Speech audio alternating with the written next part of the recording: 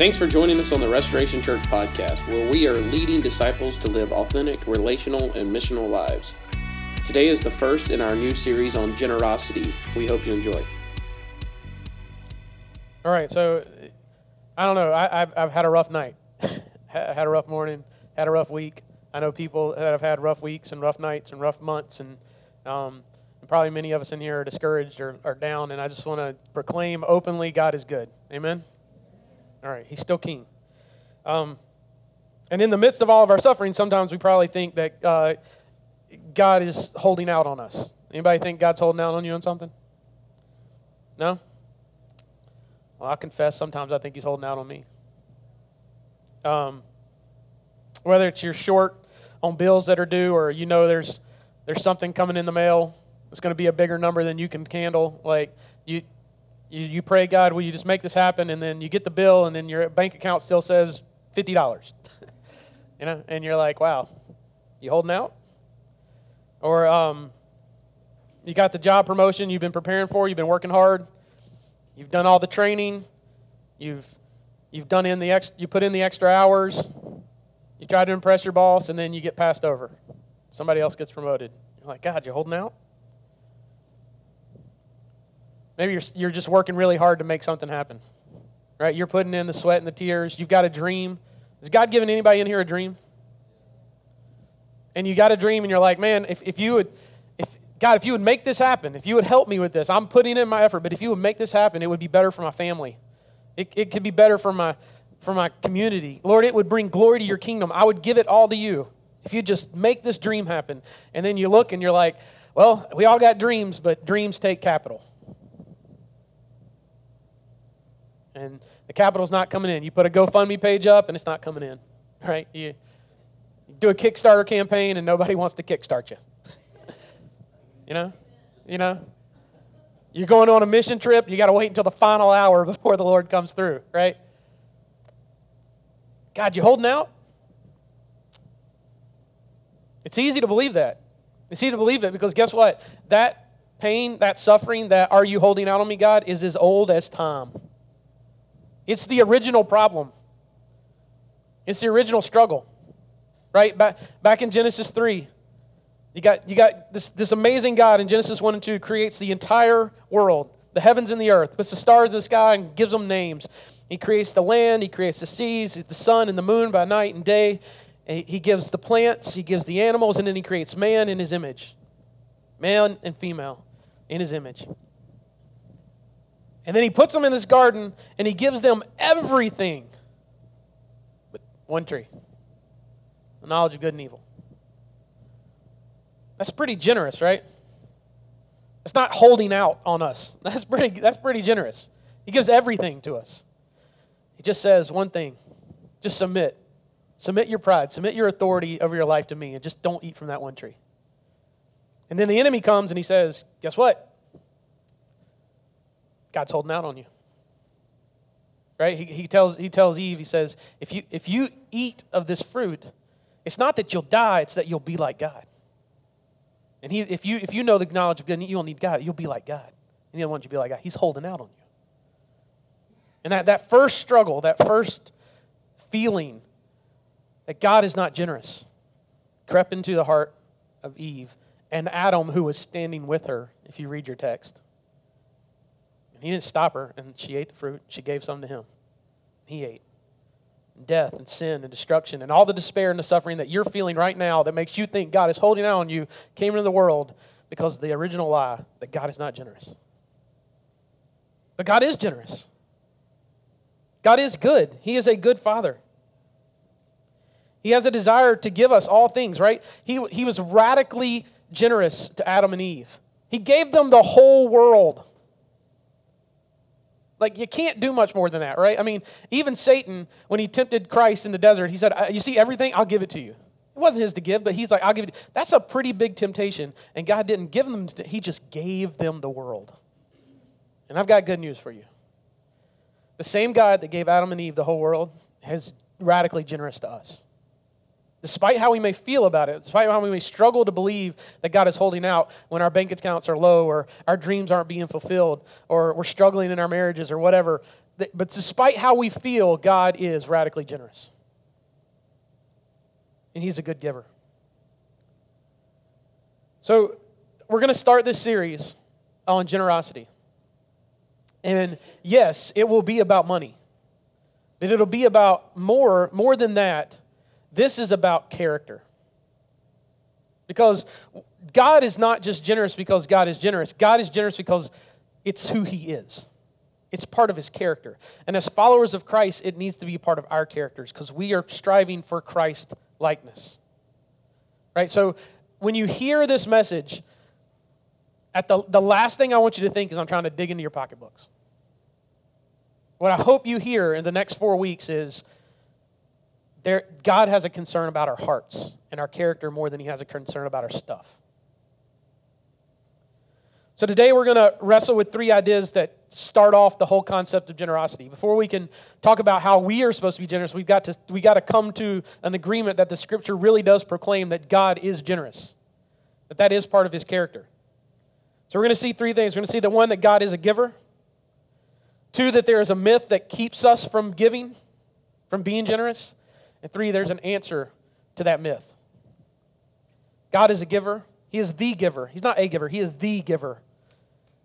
2, there's a myth that keeps us from becoming generous. And 3, there's an answer to that myth. So, God is a giver. If you'll join me in your text, we're going to bounce around a little bit. The verses are going to be on the screen if you want to take notes. By the way, there's a sheet of paper on all of your seats, right? It wasn't there just to create trash. Fill it out for me real quick. All right? There's pins randomly in different places. Fill that out real quick. See if you can follow those instructions. I'm not very good at writing instructions, so we'll see if that works. But fill it out for me. In Isaiah 42:5, the Scripture says, "Thus says God the Lord, who created the heavens and stretched them out, who spread out the earth and all its offerings, who gives breath to the people on it and the spirit to those who walk in it." The first thing that we're going to see about God being a giver is that He gives us life. That our very breath, our very ability to cognitively think through this message and through the decisions you're going to make this afternoon and tomorrow are gifts from God. That, when He formed Adam, it tells the story that He formed him in the dust and the dirt, and He formed man, and then what do? He breathed in the spirit of life into him, right? He gave him life, gave him breath.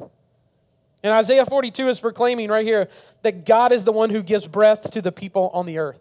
Are you a person on the earth? Cool, God is generous. He's giving you a breath. Take a deep one real quick. Take that in and realize how good a giver God is. He gives us breath of life. Depending on who you're sitting beside, you're like, could you give me some cleaner breath of life? That smells kind of funny. Depends on where you're sitting or what happened. But God, breath of life. In Romans 8:32, He who did not spare His own Son, we're going to get to that, but delivered Him over for us all, how will He not also freely give us all things? Look, the same promise that Adam and Eve had in the garden where God gave them all things, and then sin broke the relationship that gave us access to all things, is now restored in the gospel, right? And so Romans 8 is proclaiming God is a generous giver. He wants to give all things, including He gives His Son. In James 1-5, it's not just stuff. It's not just material possessions and blessings or life. God gives wisdom.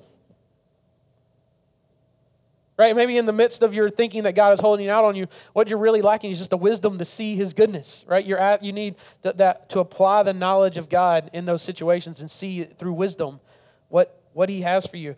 Now, if anyone lacks wisdom, he should ask God, who gives to all generously and without criticizing, and it will be given to him. So God is radically generous, not just in stuff. He's generous with spiritual blessings. He's generous with practical blessings. He's generous with relational blessing. He's radically generous. And being a giver of life, of substance, of blessing is not just something that He does. Remember, it's part of His character. Being the giver is who He is. Because God is love, right? And what does love do? It gives. John 3:16. For God so loved that He... It's part of His character. For God so loved that He gave. He gave His only begotten Son, that whosoever believes in Him will not perish but have everlasting life. And we know that his Son was of himself, of the same essence of him. He was God himself. He gave himself in our place. He didn't just give a gift, he gave himself. But the essential act of giving is that you have to have something to give, right? Think about it. If I can't just take Michael's keys from him and give you his car, right? That's called what? Yeah, that's not giving. That's stealing, right? That would be bad. I can't just go up to Bobby and pull out his cell phone and be like, here you go, enjoy. Like, it's got 10 gigs of data. Have fun. Watch a movie. It's stealing. It's not mine to give. So in order to give, you have to own. You have to possess something. God can be the giver because everything is his. That is a difficulty for us. That's a difficulty. Listen, that is the myth. It's called the myth of ownership. The myth of ownership is probably one of the biggest hurdles that keep us from being generous in part of our character. The myth of ownership. I'm going to explain this for you. What is the myth of ownership? Basically, it's this. We tend to believe that God's things are our things, and therefore we hold on to them with clenched fist. We tend to believe that God's things are our things, and we hold on to them with clenched fist. The Psalms don't always tell us the circumstances in which they're written. Some of them do, some of them don't. Right? And that's the case in Psalm 24. It's simply entitled A Psalm of David, a Davidic hymn. Without specific background, we're free to see it as a psalm of life. It's just a description of real life. The Psalms are made of stuff like this. Frankly, it's full of it. Real life issues, blessings, difficulties, discouragement, celebration, suffering, rejoicing. Just the stuff that life's made of. It's all there. And the Psalms weren't meant to just be emotional outbursts for the sake of being emotional outbursts. They're meant to teach us, to instruct us about who God is and who we are and how we're to relate to Him. They were congregational songs. They were encouragement that were shared among the people of God in order to help us to relate to God. They were emotive. They were full of emotion, but they were also cognitive. They directed decisions. In other words, by reading a psalm, it can impact your whole person. It can charge your emotions. It can change the way you think. And eventually, it changes what you decide to do. Right? We all have a psalm we cling to, right? Everybody does. Some of us, it's 123. Right? The Lord is my shepherd. Or it's 23, sorry. The Lord is my shepherd. Shall not want. He makes me lie down in green pastures. He leads me beside still waters. It changes the way we think about God, and it changes what we do in the midst of our suffering. Yea, though I walk through the valley of the shadow of death, I will fear no evil. That's a statement of decision making. It's both emotional, it's cognitive, and it makes you decide. That's why in the New Testament, we're encouraged to edify one another with that. Now, these texts are not going to be on the screen, but just hear me real quick. Ephesians 5:18 through 21. Do not get drunk with wine, but be filled with the Spirit, speaking to one another in psalms and hymns and spiritual songs, singing and making melody in your heart to the Lord. Colossians 3:16 through 17. Let the word of God dwell richly in your heart, with all wisdom, teaching and admonishing one another with psalms and hymns and spiritual songs, singing with thankfulness in the heart of thankfulness in your heart to God. The Psalms were meant to direct us, to encourage us, to teach us something. So knowing that, the importance of the Psalms and their purpose, their potential ability to instruct us, let's read Psalm 24. Okay? Psalm 24, 1 and 2. And then we're going to read Psalm 50, 7 through 12. Psalm 24, 1 through 2, right here. The King of Glory, a Davidic psalm. The earth and everything in it, the world and all its inhabitants belong to the Lord. For He laid His foundations on the seas and established it in the rivers. That is a statement of truth. That's what David's trying to say. This is true. Everything's His. Verse 50. Psalm 50, verse 7 through 12. Hear, O my people, I will speak. Hear, O Israel, I will testify against you. I am God, your God. Not for your sacrifices do I rebuke you. Your burnt offerings are continual before me. I will not accept a bull from your house or a goat from your folds. For every beast of the forest is mine. The cattle on 1,000 hills. Mine. I know the birds on the hills, and all that moves in the field is mine. If I were hungry, I wouldn't tell you, for the world and its fullness are mine. God's laying claim to His creation because He's creator. He owns it. Right? So He is the only one that can give it to us. Right? We just seen through the scripture that God is a great giver because He's the source of all things. Therefore, He's the owner of all things. He laid the foundations of the world. He owns the cattle on 1,000 hills. Everything that creeps and moves in the field is His. In Psalm 24 and 50, David is proclaiming the truth that we've got to understand in order to move toward generosity. We've got to break through the myth that we own things and realize that it's all His to begin with. God doesn't need our riches. He owns the cattle. If He were hungry, He wouldn't call Domino's and order a pizza. He doesn't need it if He were hungry, right? He's got it all. It's His. He wouldn't tell us. But we struggle with this. We struggle with this because we buy into the myth of ownership. We all do. It's easy to do so because we live in a world that teaches us to own what? Stuff. Own stuff. We may academically agree with the scripture. We may say, okay, then it says that it's all God's. Sweet, check. It's all God's. I get you, academically. But practically, we have a closed fist with our stuff. But will I own a car? I have a car. God didn't buy the car. I bought the car. I went to work. A job I really don't even like, but I went to work. Right? Maybe that's what you think. I love my job, by the way. If you're watching on Facebook, I love it. Thanks for having me at EMS, But maybe it's a job you don't like, And you worked hard and you got a paycheck. You saved up and you went to the car dealership and you bought a car. And you had to sign your name on the title, right? Whose name's on the title? Mine, right? Not God's, mine. Okay. I own a house. I don't own a house. Maybe you own a house. I own a house. Who's on the deed? Me, not God. It doesn't say Jehovah. It says Bobby, right? It says Steve. It says Richard. It says Marianne. So the world is teaching you own things. Everything that we do growing up, you know what? It starts when you're a little kid, right? Zach and Caleb. Caleb just turned 3. He got a police car from Grammy. And when Zach wants it, what happens? That's mine. Go get your police car. That's mine. Don't touch that. Right? Zach, he was playing with Legos. Caleb comes in. He wants to play with the same Legos. No, those are mine. You go play with other Legos. We learn the myth of ownership early.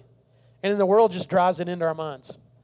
Because then you go to high school when you want to get a car. So you have to go get a job so you can pay for your insurance because you got to get a car. And you got to go get a job so you can have a house. And you got to have a house. And you got to build retirement. And then somebody says, hey, thanks for working for 70 years. Here's your money. Right? Try not to blow it all in the next 20. You're going to live to your 20, until you're 100. So, whatever. We learn that. But let me ask you this. Let's just challenge the it's all mine mentality. You have a car. Where'd your car come from? Factory, right? What happened in the factory? Bought a bunch of metal and plastic and cloth, and they put it all together into a car, right? Where'd the metal come from? The earth, right? God. Okay. Where'd the plastic come from? China. Exactly. Probably. Where'd the Chinese get it? From oil, right? We process oil, and we get the parts to make plastic, right? Where'd the oil come from? Came from the earth. What made the oil? Dead animals and plants compressed over time with heat, and it creates oil, crude oil, right? Where'd the plants and animals come from? You flip back to Genesis 1 and 2, from God. So the oil that was processed to make your plastic, that was molded to make your dashboard, that was eventually put in the car that you went and signed your name to, who does it belong to? It all comes from God. Directly, indirectly, everything we have comes from God. It starts with Him, it'll end with Him. You have a house. Great. What's your house built of? Wood? Wonderful. Where did the trees come from? Well, I planted them. All right, that's good. You planted your own trees. You lumbered them. That's wonderful. Where'd the seeds come from that you planted your trees? From other trees. Where'd they come from? It all goes back to God, creator, owner, sustainer. It's all his. But he gives us good things. I'm wearing clothes, Will. Work your way out of that one. Okay, cool. Your clothes have cotton. Cotton came from the fields. The fields came from the seeds. Where'd the seeds come from? God. Everything, directly, indirectly, comes from the Father. It's all his.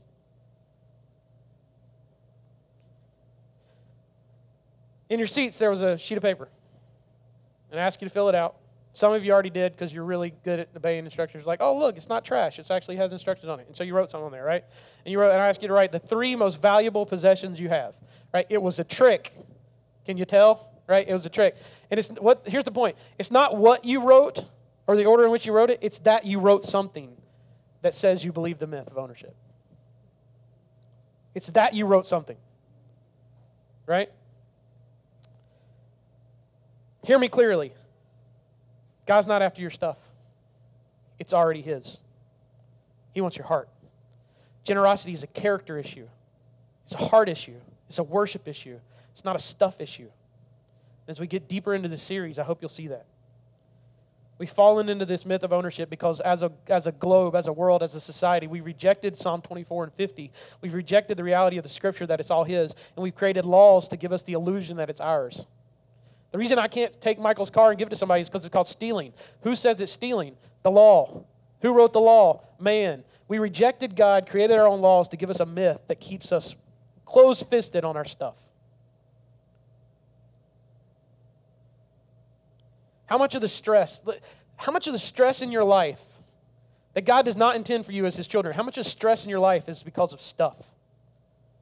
It's because of money, because of bills, because of the desire to keep up with the Joneses, right? I was talking to somebody this morning. Anybody get the House app on their phone? No? I got the House app. It's really cool. You can look at everybody else's nice houses and all their nice rooms and their cool finished bathrooms and the ideas they came up with Pinterest and then put it in the House app. Like, you can look at all these things. And I was talking to someone and they said, after I look at that, I just feel bad. And I was like, I know, I feel coveted. I'm like, I want that. It's cool. It's beautiful. But we've bought into the myth that we own things and we've rejected God's truth, and therefore we collect and we grab on and we hold.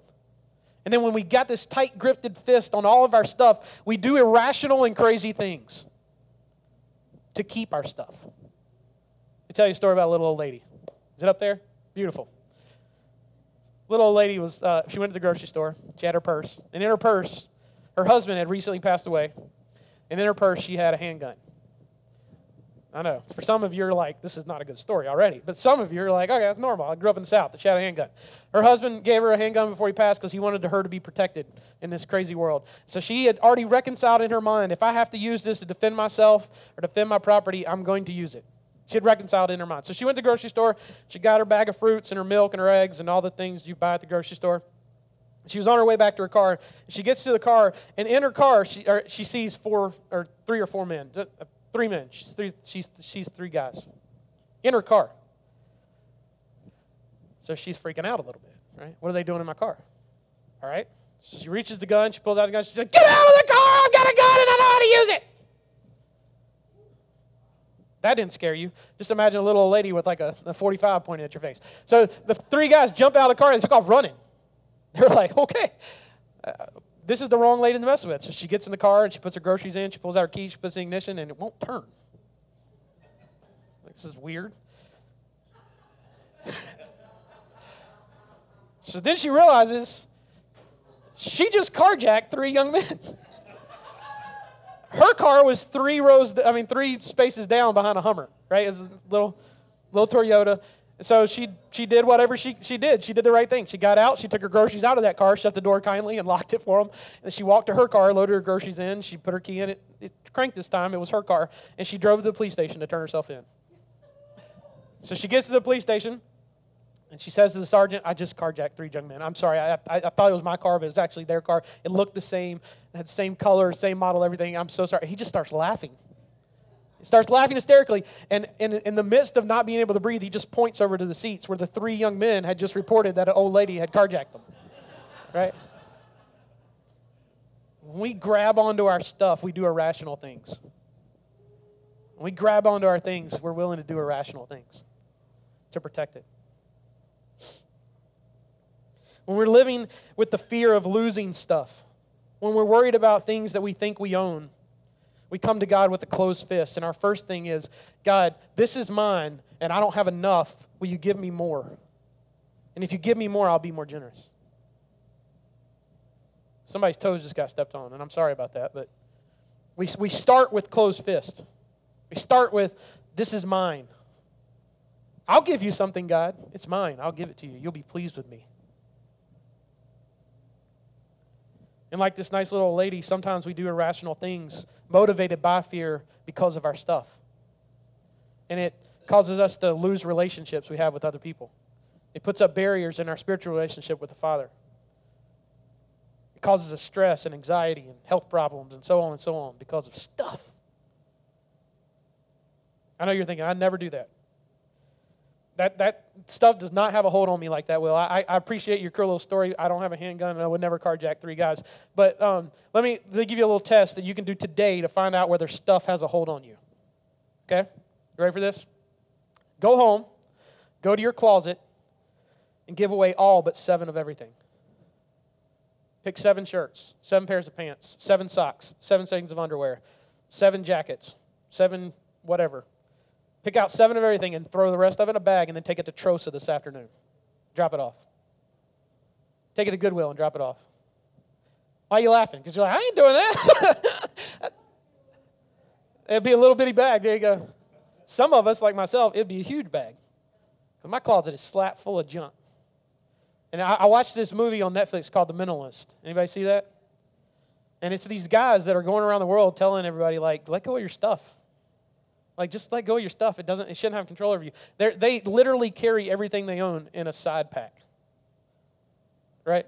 And when they get to their apartment, and you see it in the movie, they have like a lamp, a chair, and a bed. And then they have a very basic kitchen. Like, you pull out the drawer, they have a bowl, a spoon, a fork. I mean, they have minimalized down to everything. It was a challenge for me. I watched this movie, and I was like, babe, we got to get rid of all this crap. She's like, all right, sweet. So I went up in the attic, and I was like, well, I could probably use this. It's like, put this over here. It's like, oh, we'll sell this in a garage sale because then we can give it to missions, right? Okay, we'll put that over here. And then it was like, oh, I don't want this anymore. It's like, and I started seeing how much stuff has control over my heart, how tightly I grip things. Then I went to the closet, and I was like, all right, 7 of each thing. Yeah, okay, well, I got 9 of this. That's fine. No, God will forgive me. There's grace for that, right? I'll take 4 of the. Like, it was hard. It's hard to let go of stuff because I started like this. I went into it, God, purge me of my greed like this. But the gospel calls us to do this. The cure to the myth of ownership is the gospel. That's our only hope. It calls us to live with open hands and open hearts, unafraid, not stressed out. Because we have a Father who is a good giver. And He has all things. And so we don't need to grip on and hold on to things. We can open our hands to Him. The gospel is our hope. Generosity starts with realizing that we own nothing. We break down the myth of ownership and then open our hands to God, loosening our grasp. We've got to start with knowing who owns the world and all that's in it, and then losing our grip on it. Instead of owners, then, we become what? We become stewards. God has given us good things so we can steward them for His glory, not for our own kingdoms. What can have that kind of impact? What can change our mind like that? It's the gospel. It's only the gospel. The gospel frees us from the myth and the fears that come along with it. The gospel brings peace to us when it comes to stuff because the gospel leads us to live with open hands and unafraid. The Bible says that when we believe the gospel, we become new creations. We get a new mind. We get a new heart, right? And then Romans 12:2 says that mind is being transformed over time by the Spirit, right? Romans 12:2, do not be conformed to this age. Don't think like this world. Don't give in to these laws and these myths. Be transformed by the renewing of your mind so that you may discern what is good and pleasing in the perfect will of God. In Christ, in the gospel, we have the mind of Christ. We're able to think differently about stuff and about life. our characters can be transformed into being generous. Romans 8 says that in Christ we're children of God. Now think about this. Why do we need to cling on to the things of this world when we're actually children of God? Right? All those led by God's Spirit are the sons of God. For they did not receive a spirit of slavery to fall back into fear, but received a spirit of adoption, by whom we cry out, Abba, Father. And the Spirit himself testifies together with our spirit that we are God's children. And if children, then also heirs. Heirs of God and co-heirs with Christ, seeing that we suffer with him, so we also may be glorified with him. Our hope, our property, our treasure, not this stuff. It's in heaven. It's his presence. It's his glory. It's what he has for us in the coming days. Like that's where we set our hearts and where we put our treasures, right? Jesus knew about that. That's what he told us. Don't store up treasures here on earth where moths and thieves and everybody can destroy, but instead store up your treasures in heaven where moths and thieves can't destroy and can't steal. For where your treasure is, therefore your heart is also. Where's your heart today? Is it in stuff or is it in heaven with the Father? God is a good giver. Jesus knew that we're going to struggle with it, so in Matthew 7, he talks about how good a giver that God is. Right? Matthew 7, 9 through 11. What man among you, if his son asked for bread, would give him a stone? Or if he asked for a fish, will give him a snake? If then you who are evil know how to give good gifts to your children, how much more will the Father in heaven give good things to those who ask? He's a good giver. He's not holding back on you. But he's a good giver. He's not a stupid giver. Maybe our dreams, maybe our wants and our desires are not good for us. So the reason that you think God's holding out is because he actually really loves you. And that's not for you. He gives liberally of what is his to who is his, to his children. We don't have to be afraid of the blessings or hold on tight when he takes something away. We can know that he is for us, and we can know that he loves us, and we know that he is not holding out on us. The gospel sets us free from the myth of ownership. It shows us that our inheritance is with Christ. It teaches us that God is a generous giver, because it's the very essence of the gospel. God so loved the world that he gave. It's the very essence of the gospel. The good news. God is a giver. We really own nothing, and so we need to open our hands and let go of our worldly possessions. And if that's difficult for you today, then I invite you to do something. Believe the gospel. Go back and remember who you are in Christ. Remember the hope that you have in heaven. Remember the riches and the blessing that you get in Christ. That you are blessed with all spiritual blessings. You are giving everything you need to function in this world for his glory and for your good. Go back and believe the gospel. And if you haven't believed the gospel, I invite you to do that for the first time today. Believe the gospel. It will set you free of a bunch of stress and worry and anxiety when it comes to this world. Because it gives us a hope of something to come. Let's pray. Thank you for joining us on this episode. To hear other messages from Restoration Church or to find out more about what we're doing in our community, visit us at www.restorationchurch.us or follow us on Facebook at RestorationDCH.